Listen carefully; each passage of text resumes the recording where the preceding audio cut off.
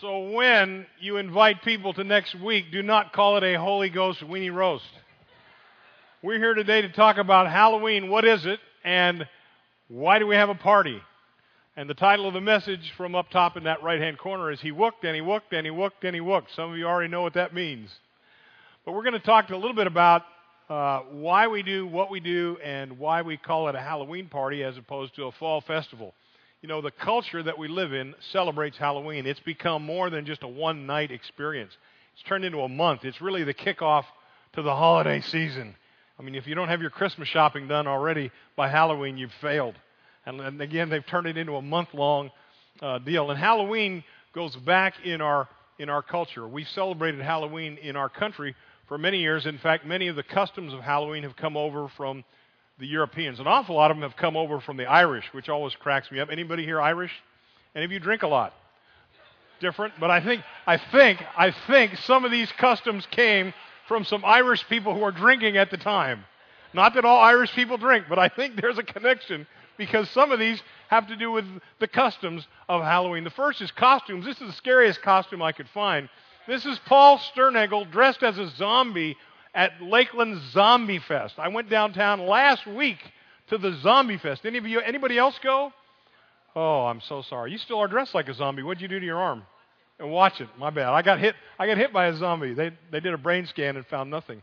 But they went in there and they costumes are something that everybody gets all jacked up about. So are Halloween jokes. You know Halloween jokes?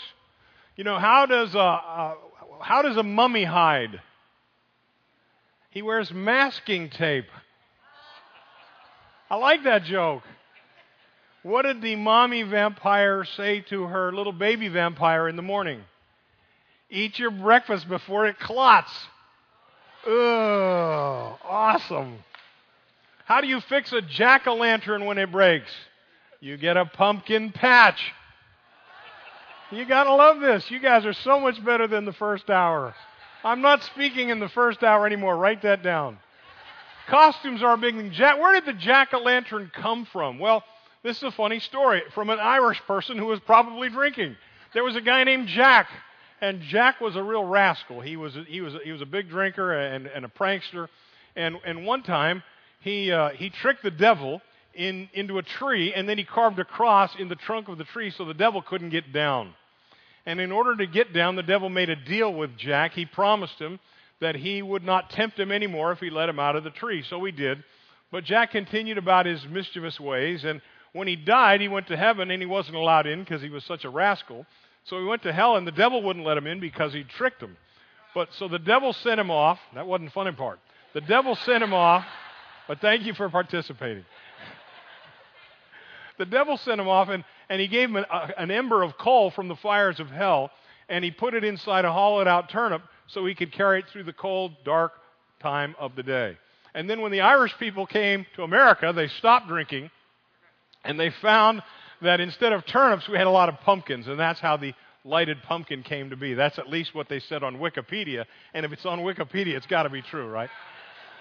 Trick or treat, that comes from farmers. They used to go around after the harvest in the fall, this time of year, and they would collect for the poor. And if you participated and helped out in their offering, they would bless you with prosperity and pray for you during the year. If you chose not to give, they would trick you. And they would sometimes dress up in disguises, again, the costume idea, and they would come and play pranks on you if you didn't participate in their beneficial giving. In our home, we sometimes call it Heroine because the word Halloween actually comes from hollow or hallowed evening, holy evening. Halloween, October 31st, is the evening before November 1st. So you learned that in seminary. November 1st on the church calendar is All Saints' Day. And so we celebrate as a church the saints who have gone on before us. You know, Hebrews talks about the great cloud of witnesses who have preceded us in the faith. And so Halloween, the night before All Saints' Day, is the time when we get around and share about those godly people who have mentored and ministered to us in our lives. Hopefully, if you're a follower of Jesus, there's somebody in your life like that, a family, friend, or a loved one who has helped lead you to Christ. I know in my life I've had 3 or 4 very key mentors, and I always remember them on this day. Now, I have a little cough. And I'm going to take a cough drop, and I hate when people suck on stuff during the message, but sorry. Fisherman's Friend, free commercial, good stuff. I know it's a little crazy today. So what in the world are we doing when we have this Halloween party? Why do we do it? Well, we do it because we are surrounded by people that don't know Jesus yet. You know, over 100,000, the last I knew it was about 106,000 people live within 5 miles of this building. More than 75% of them do not have a church home. So what we want to do is engage the community and invite them to do something fun, which is why we don't call it a fall festival. They know what Halloween is. They don't know what a fall festival or a Holy Ghost weenie roast is. So that's what we're going to do, because we want to have a big party, and next week is it. We're going to not have regular worship time, and we're going to serve them candy and food and music and just love the people in the community that we can invite in to enjoy time together. Because it's really hard to invite people to church if you don't have a great relationship with them, but it's easy to invite them to a party. And so that's our focus for the next Sunday, is we're going to have this great time of fun and enjoyment with the long-range goal of maybe we'll get them into a small group, or maybe we'll get them to come to church. Maybe we'll be privileged enough to share the love of Christ with them. You see, most of the time, we think of people that don't know Jesus as being out there and removed from us. But people without Jesus need Him desperately. And the Bible says 3 things about people that don't know Jesus. It's very important to understand that before people know Jesus, they're talked about in very sad terms. First of all, they're blinded. 2 Corinthians 4:4 says this: Satan, who is the god of this world, has blinded the minds of those who don't believe. They are unable to see the glorious light of the good news. They don't understand this message about the glory of Christ, who is the exact likeness of God. Why don't people believe in Jesus? Without Jesus, they're spiritually blind. You know, if we turned all the lights off in here and we had no full moon like we did a couple of nights ago, as dark as it is, if I just went over into the corner up here and I clicked on my cell phone, if you could see, you would see that light. You could tell where I was. But if you're blind, you have no idea about light. And so people who don't know Jesus, the Bible says they can't see His glorious light. So we need to be in prayer for these people, and we need to be loving these people. We need to be finding ways to build bridges to these people. They're not only blind, the Bible says they are dead. And they're not mostly dead. What movie? Princess Bride. They're all dead. We looked at this when we studied through Ephesians this last year. Ephesians chapter 2 says, once you were dead because of your disobedience and your many sins. You used to live in sin. You have no hope because you are dead. You are not mostly dead. You are all dead. You know, if you're mostly dead, there's hope. But people without Jesus spiritually are dead. They cannot connect with God. And the Bible says if you don't have Jesus, you are blind to the light of Christ and you're dead. There's no way for you to connect with God. And we need to remember those days. I remember those days before I knew Jesus, when I would pray and it was as if no one was there hearing me. And I would stare into space and think, there must be something out there. I don't have any way to connect with that because my spirit was dead. And I couldn't see the light. So people without Jesus are blind and they're dead. And then third, they're trapped. There is an aggressive enemy called Satan. 2 Timothy 2:25 and 26 says this: gently instruct those who oppose the truth. Perhaps God will change those people's hearts, and they will learn the truth. They will come to their senses and escape from the devil's trap, for they have been held captive by him to do whatever he wants. Satan does not want to give up his people. And that's, I think, one reason Halloween is so popular. It's gone from one night to a whole month, because a lot of the evil and the spiritism that comes place is, in fact, demonically generated. Some of it's just good, clean fun. But Satan doesn't want to give the idea that things are awful without Jesus, and so he makes Halloween fun. It's why you can have a zombie fest, you know. It's why the vampire movies are so successful. I saw last night Dracula's coming out Friday. There's a hunger in people for something more than just this life. We know in our very being that there must be something more than just what goes on here, and there is. But there's more for them in Christ than there is for the plan by the devil. But he wants to make his plan look really good. If you look at the movie trailers, and I don't go to the movies very often, but I went a month ago or so, and we saw a movie. Every single trailer had some emphasis on the supernatural. And the computer graphics make that easier than ever. And so there's a hunger in people because they want to know that there's a spiritual reality in their life. But without Jesus, they're blind. Without Jesus, they're dead. Without Jesus, they're trapped by the evil one. And so we take this culture that we live in and we say, hey, come. You are not the enemy. People without Jesus are not the enemy. They're the victims of the enemy. And we need to love them and move toward them and find ways to engage them and just have a good time with them. Because the average unbeliever says, oh, those Christians, they're known for all the things they don't do. I'm not going there. You know, we don't drink and we don't dance and we don't smoke and we don't chew and we don't have Halloween parties. Well, when we get together, we ought to have a blast. And when we get together with them, we ought to have a blast. Because that's what Jesus did. Jesus loved people that were unbelievers. He went to them. He moved toward them. And in the gospel accounts, we have some great passages that fly in the face of their culture. You see, the religious people in their culture studied from a book called the Talmud. And there are two quotes from the Talmud that I'd like you to know. One says, let not a man associate with the wicked. And that happens today in churches. But this is a Jewish writing, and the wicked were not to be engaged. And you know what happens in most churches is we treat the unbelievers as though they're wicked. And we get in a holy huddle. You know the verse, it says, wherever 2 or 3 are gathered, there a clique can form. And instead of embracing people who are not believers, we push them away. The Talmud also says there is joy in the presence of God when those who provoke him perish from the earth. Think about that.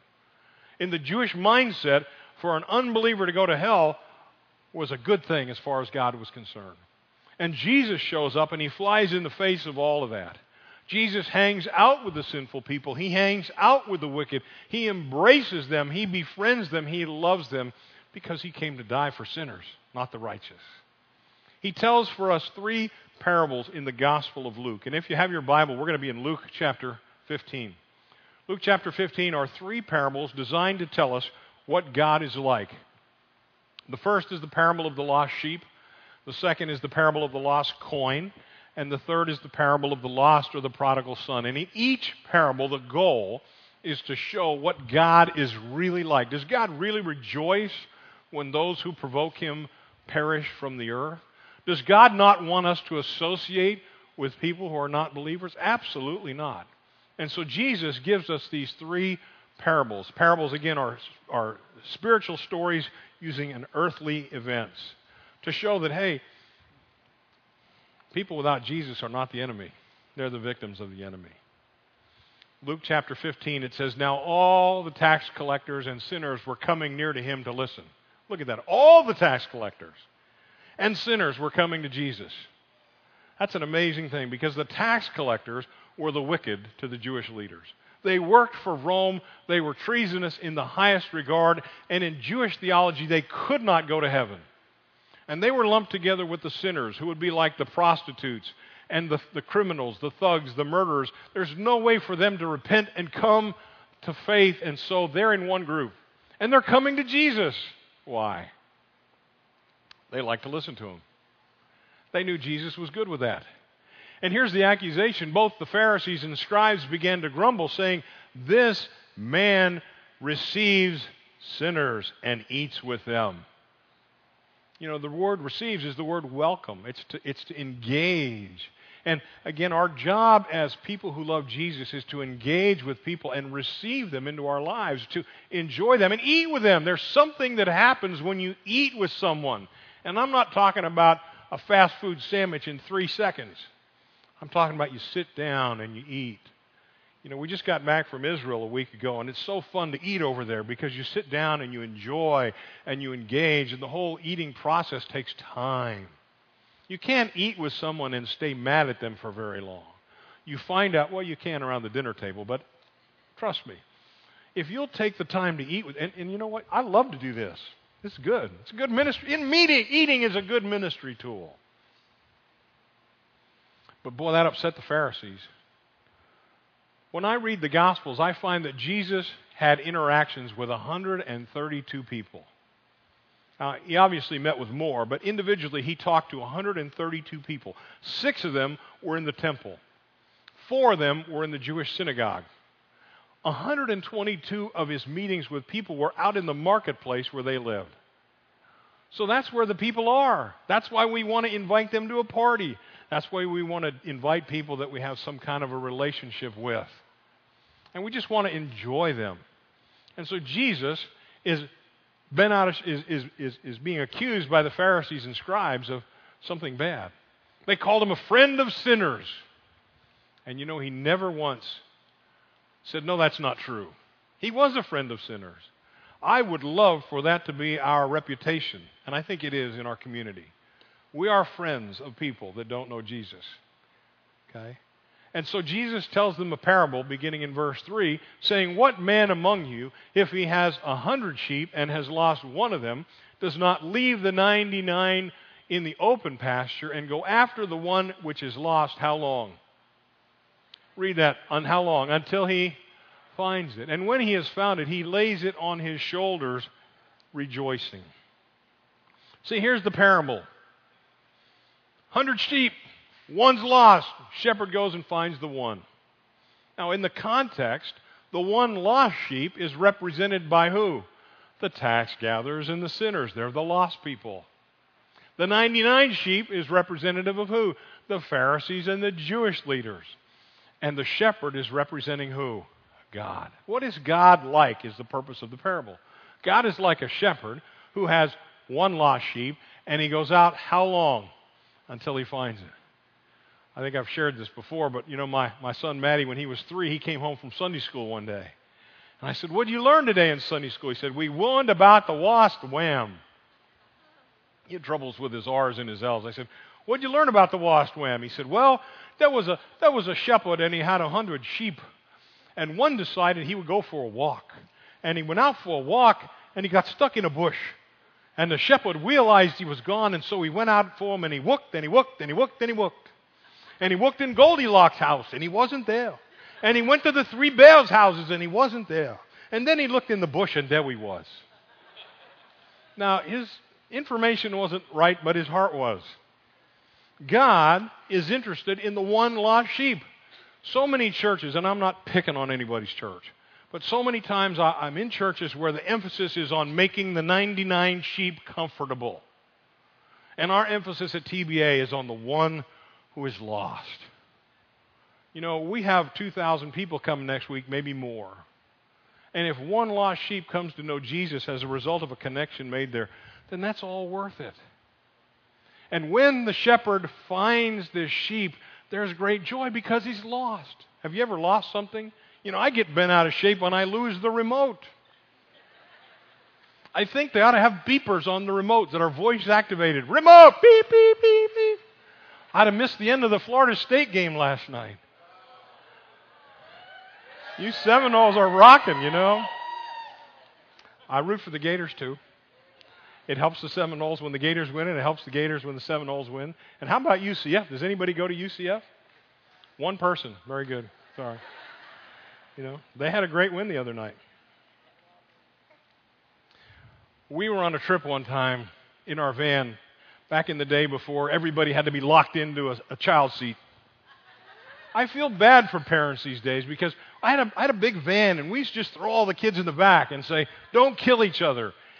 You know, and we're not stopping to use the restroom, so take care of your own needs. Think about it.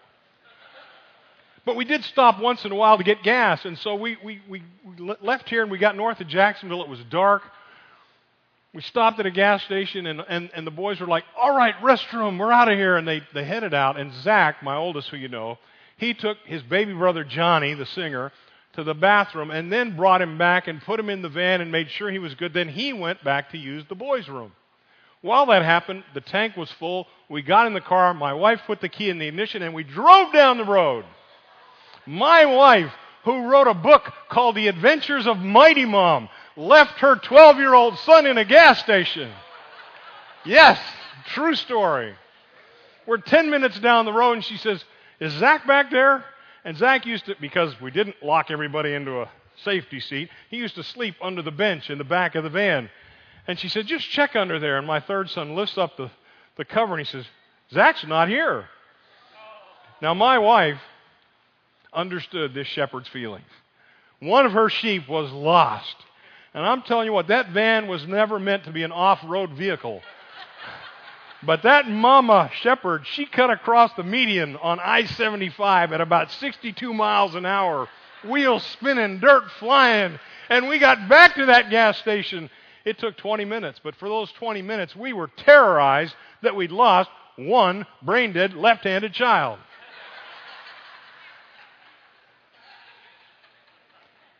Now this shepherd has one lost sheep. I'm just thinking at the end of the day, it's been a long day. He's out in the hills of Judea.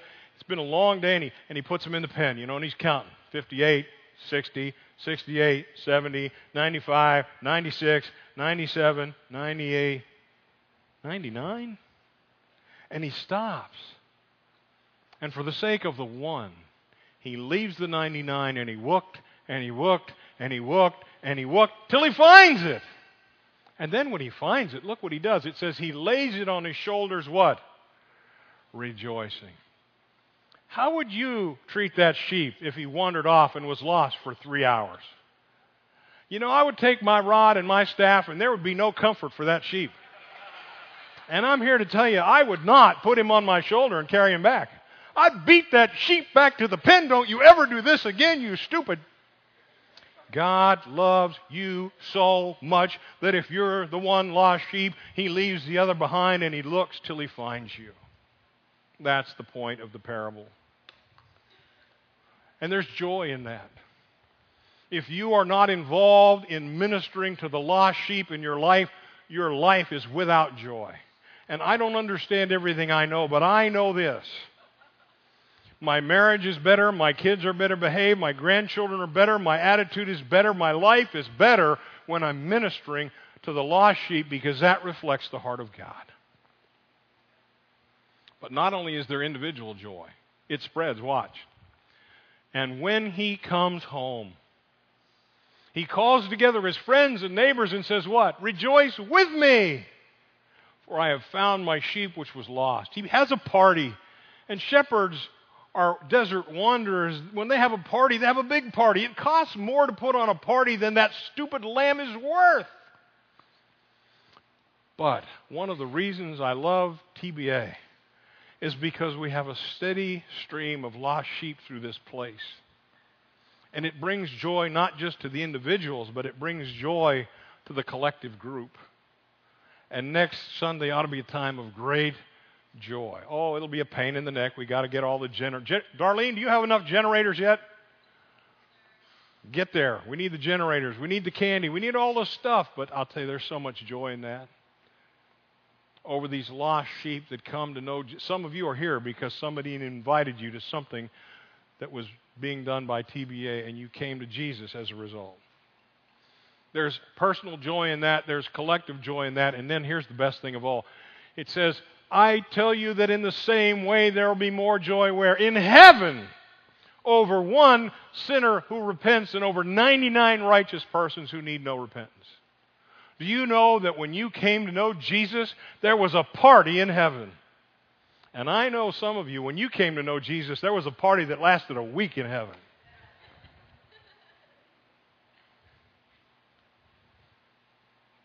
Who is the lost sheep that you know that you'd put on the unsalvageable list? Who is the unreachable sheep? Who is that person out there you say, I'm not going to invite them, they'll never come? See, God loves them so much that he sends Jesus to die for them, and that's why the whole scene in heaven explodes in joy when one person comes to faith. I believe if you were the only person ever to have been born on the planet, Jesus would have come and died just for you. And I believe that when we engage the lost sheep in our lives, then God is blessed by that, and God rejoices over that. By way of application, we just got 3 things. One is that one person really matters to God. Amen? There are more than 7 billion people on the planet. I cannot get my arms around 7 billion, except the government spends that in about 45 minutes. And Jesus says, go into all the world. We want to do that. We want to send missionaries to all the world. But winning the world starts with one. Where do you find them? Well, you find them in your family. There are probably lost sheep in your family unless everyone's a believer. They're hard to find, aren't they? They're hard to reach. Or you find them in your neighborhood. Or you find them on your job. Or you find them in your leisure activity. But one person matters to God. Jesus came to die for them. Second, you may be the critical link. I'll tell you a great story about a guy named Charlie Badcock. Charlie's with the Lord now, but he was a builder in Miami, did very well. Charlie knew that his success had come from the Lord, and so he used his earthly treasures to do ministry. He had a 63-foot yacht on Key Biscayne. It would house 14 people comfortably, but 20 college students could fit in there. And one of the things that God used to bring me to Christ was when I was 19 years old, some guys would take me to Miami, and we would sleep on Charlie's yacht. And he treated us like we were kings. He would sail us around Key Biscayne and show us the presidential yacht, and he would feed us and house us and love us. And during those trips and those stays on the yacht, there were guys that shared Christ with me. I can't wait to see Charlie in heaven and just thank him, because he was a link in my coming to Christ. When somebody comes to Christ in my presence, I always ask this question: who do we need to thank? Who's been loving you? Who's been praying for you? Who's been nudging you along in this decision? Because it never happens in a vacuum. You may be the link to get that one lost sheep on the right track. And then lastly, joy is the result. It is so fun to be involved in this work because it reflects the work of God. I think God says, hey, this is my heart. I am like the lost shepherd I'm like the loving shepherd that has two groups of sheep, the one lost one and the 99 not lost one. But God is like the shepherd who takes the time to reach out to the one who's lost. Now listen, if you are here today and you're in that lost category, we want you to know that we love you and God loves you. And God loves you so much that Jesus came to die for you and accept the punishment that you deserve by dying on the cross in your place. And he was raised up by God on the third day, and he lives, and he's willing to come live inside you and give you a new way to live. But if you're like the 99, and you've done that sometime in the past, then here are the action steps for you. Action step number 1, we want you to invite friends to the Halloween party. Make sure you take that card. We've got more cards outside. Make a list. Pray before you invite. Lord, see if you would soften hearts and bring people to this. It's just going to be fun. There's no agenda here. We're not going to come call on them dressed in weird costumes. We're just going to love them. Maybe invite them back to something later, but that's between you and God and them. And then action step number 2, invite more friends to the Halloween party. I guarantee we won't run out of stuff. Okay? So we want for that just to be the most exciting, fun day of the fall. We're going to wrap this up in a little different way. We're going to have communion. If you're one of the 99 that knows the Lord and you're in pretty good shape spiritually, then you need to come and remember what Christ has done for you. We're actually going to watch a video that Paul Sternagel introduced us to last week. It's a song called Am I Someone Worth Dying For? Isn't that great? And by the way, the photographer in this video is a friend of mine, used to live in Lakeland. He was my pastor for 10 years. And that's pretty fun, so I love to watch that. But you are worth dying for. You, at some point, were the lost sheep, and Jesus came and died for you. You are worth that to God. You are worth all the effort. Somebody worked and worked and worked and worked for you until you came to love Jesus. And if you didn't come to love Jesus, then I want you to wrestle with that. Because God would want you to do that. And when you do that, then you come and you enjoy communion in a whole new way. Now, the mechanics are pretty simple. We'll have 3 stations up here. We'll have 3 stations in the back. You're going to take the wafer and dip it into the cup. Don't drink the cup, please. We've had that happen in here. Try not to get everybody sick during the flu season. But We're going to let the band have the first dibs at the communion. We did that in the first service. Often our worship team doesn't get to have communion. And so we're going to play the video. I'll open in prayer. And then during, when you're led, have communion and your time alone with the Lord. Father, we thank you for this parable that you sent Jesus, who looked and looked and looked for us until he found us. We thank you that there is joy in the presence of God when those who are lost get found. We thank you that there's not joy when people are lost. And we pray that as a church family, we would be about your business of reaching out to the lost sheep, whether they are in our families, our neighborhoods, our jobs, or our leisure time experiences. Father, I pray you'd find us about your work of ministering to the lost who need to come to know you. Father, even now, if there's someone today that doesn't know you, I pray this would be a time for them to know that there's someone worth dying for. Amen.